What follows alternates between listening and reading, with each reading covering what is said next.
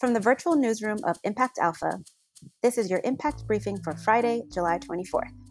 I'm Monique Aiken, and today I'll chat with David Bank about what's coming up at Impact Alpha. Hello, David. Hey, Monique. And we'll hear from Don Sherman of Native American Natural Foods, this week's Agent of Impact. But first, here's what you need to know from this week in impact investing. The Trump administration is trying to stem the ESG tide, and investors are pushing back. The proposed Labor Department rules creating obstacles to environmental, social, and governance investing have brought investors together in opposition. Comments are pouring in before next week's deadline, but in a break with tradition, the department is not making them public. You can find a selection on Impact Alpha. EdTech startups in India are booming in the pandemic. School shutdowns are driving a surge in online learning.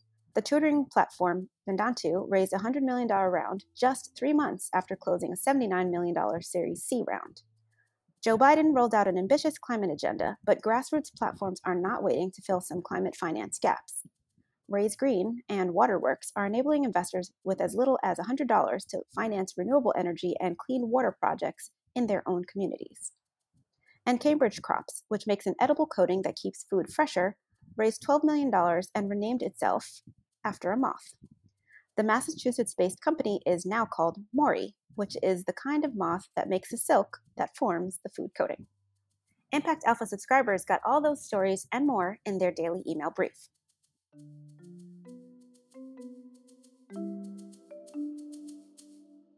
So hi again, David. It's been fun working with you and the team on these podcasts. Thank you for letting me join you all. Well, Monique, it's great to have you. I know you've got a day job at Mission Investors Exchange, but it's been terrific to have you as a host and as a contributing editor at Impact Alpha. I'm sure folks would love to know a little more about your kind of impact investing journey. Oh, sure. Happy to share a little bit. So I was born in a small town. No, I'm just kidding. I was born in a big city, Queens, New York, the daughter of Jamaican immigrants, first generation. And I spent nearly 15 years of my early career in what we call legacy finance. And along the way, commodities, derivative trading and whatnot? So yeah, the first 5 years were in the debt markets. 2 years in New York and 2 years in London with Citigroup and debt capital markets, early days of the Eurobond market, actually. And then business school at NYU, where I studied financial instruments and markets and made my way to Deutsche Bank and was in the commodity derivatives sales group in both New York and Houston. Trading energy futures and whatnot in Houston? Swaps, option structures, a bunch of other things like that. And thought to myself, when I was in business school, that I needed to find something that I was more passionate in, and I'd do banking for 5 more years. And so at nearly year 8, still finding myself there. Of course, along the way, we had an economic meltdown, and no one could find a job in finance, and I had one in the only growth market. So I stayed around for a little longer than I intended, but I was still searching for what I was more passionate about. And impact investing made sense to me in a lot of ways, and that term was not coined when I was coming out of business school in 2005. So I discovered it somewhere along the way and thought, how do I get myself there? That's fascinating because, I think a lot of folks, impact investing have some kind of similar story. A lot of folks obviously come from mainstream or what we now call legacy finance and find their way to social impact. And then some folks come from the sort of social impact, social change world and find their way to sort of finance as maybe that's where the money is. Well, I used to joke and say that I couldn't have my epitaph read that she helped companies manage the volatility in their income statement, which is essentially what derivatives helps do. So that means I needed to find something else. And in the course of that journey, I ended up meeting some folks from the Clinton Global Initiative and getting a job there and spent nearly 3 years, which was social good university for me. Surprisingly enough, I didn't learn a lot about social good interventions during my time in investment banking. That might come as a surprise to you. So combining those two things and understanding the financial markets and social good, which was certainly something I was more passionate about and did in my free time. And I wanted to have the good parts of me be part of my day job. And I thought impact investing was a great place to combine those parts of myself, understanding of the global markets, really macro thinking and systems thinking that I come from the education part of what I did in my journey. And so here we sit.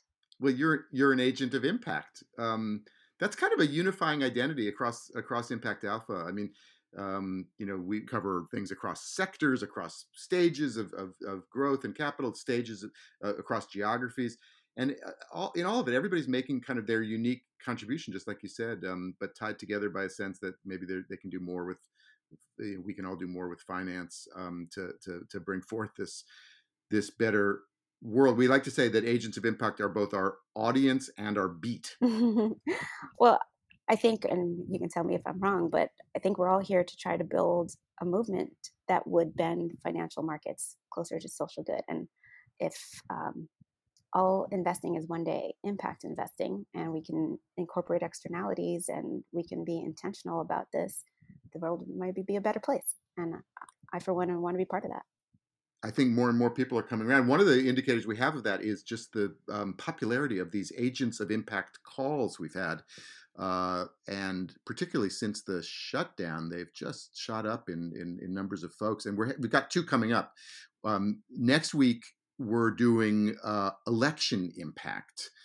So Thursday, July 30th, and again, you could find the links in the brief or on Impact Alpha. But there's kind of this odd siloed a split we found between the impact investing world and the political world or the election world. We're going to sort of explore why that might be the case and what folks are up to as November approaches. And then 2 weeks after that, so Thursday, August 13th, we're going to convene a discussion around systemic change. So 10xing, as we've been calling it, 10xing systemic change. Systemic change, as you well know, Monique, is like the word du jour in impact investing and elsewhere lately.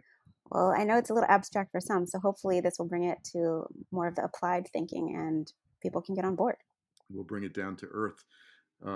Listeners can get all those details when they RSVP, and the links for all that are on the brief and in Impact Alpha. And each week, we feature one agent of impact to introduce to our audience.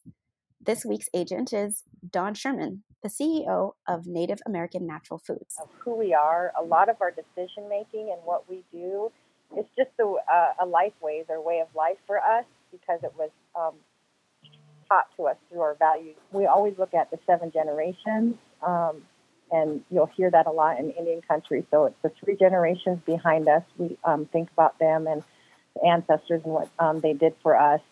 The 3 generations forward, how does this impact our great-great-grandchildren as we're moving forward? And then how does this impact the current generation? Native American Natural Foods started 15 years ago on the Pine Ridge Indian Reservation in South Dakota and makes the popular Tenka buffalo snacks. The company has finally raised institutional financing after working hard to structure a deal that protects the company's social mission and Native ownership. We've seen a lot of investment money go just up to the border of the reservation, but they never take that step over the border. They come down the reservation and they're like, all right, I'm the big white guy here. And they can't help themselves. All of a sudden they have the solution on how to fix it. Well, why don't you do this? Or you should do that.